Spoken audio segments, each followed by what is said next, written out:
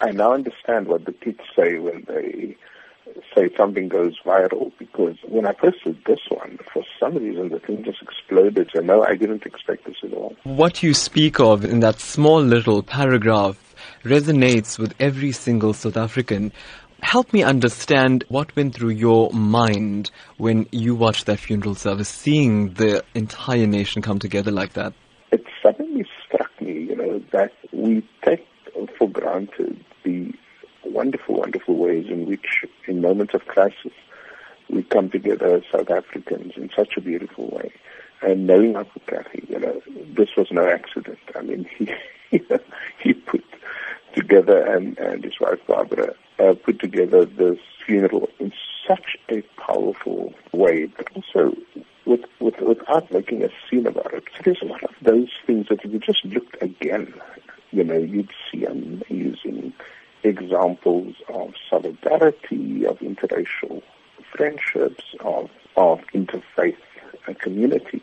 And would you say then THAT Kathrada has achieved a great deal of his objectives of creating a non-sexist, non-racial, democratic South Africa? No, absolutely. When THAT Kathrada died, I had a sense, of one of the last of South African royalty, almost, as Neville Alexander used to call them, the Walter Sisulus, the Nelson Mandelas, and Govan Mbeki, and of course, THAT Kathrada. And these were special people, they weren't loud, they weren't obnoxious, they weren't sleazy, they weren't greedy, in having this simple funeral, you at the same time make a profound statement. Professor, yes, that statement didn't stop there. Many have said that THAT Kathrada stood up for injustice and stood up for whatever he felt in his heart to be incorrect.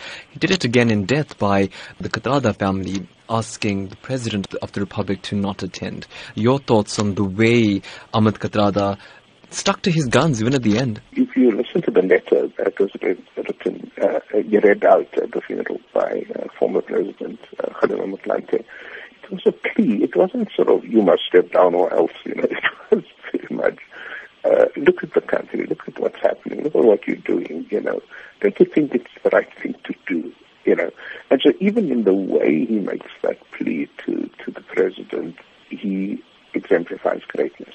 It comes at a time when South Africans themselves are facing a great deal of uncertainty. And South Africans often lament to us that they're not so happy about being South African right now. And then you see something like Mr. THAT Kathrada's funeral. How then do you advise South Africans to draw a lesson from this and try and implement such a change in their daily lives? My advice to South Africans is, it's one thing to sort of say, THAT Kathrada was a great man and all of that. That's true. It's another thing to say, let's draw inspiration from his life and let's get up again and continue the fight against injustice, inequality, corruption, and the like. That, I think, is the real message of the funeral and the man.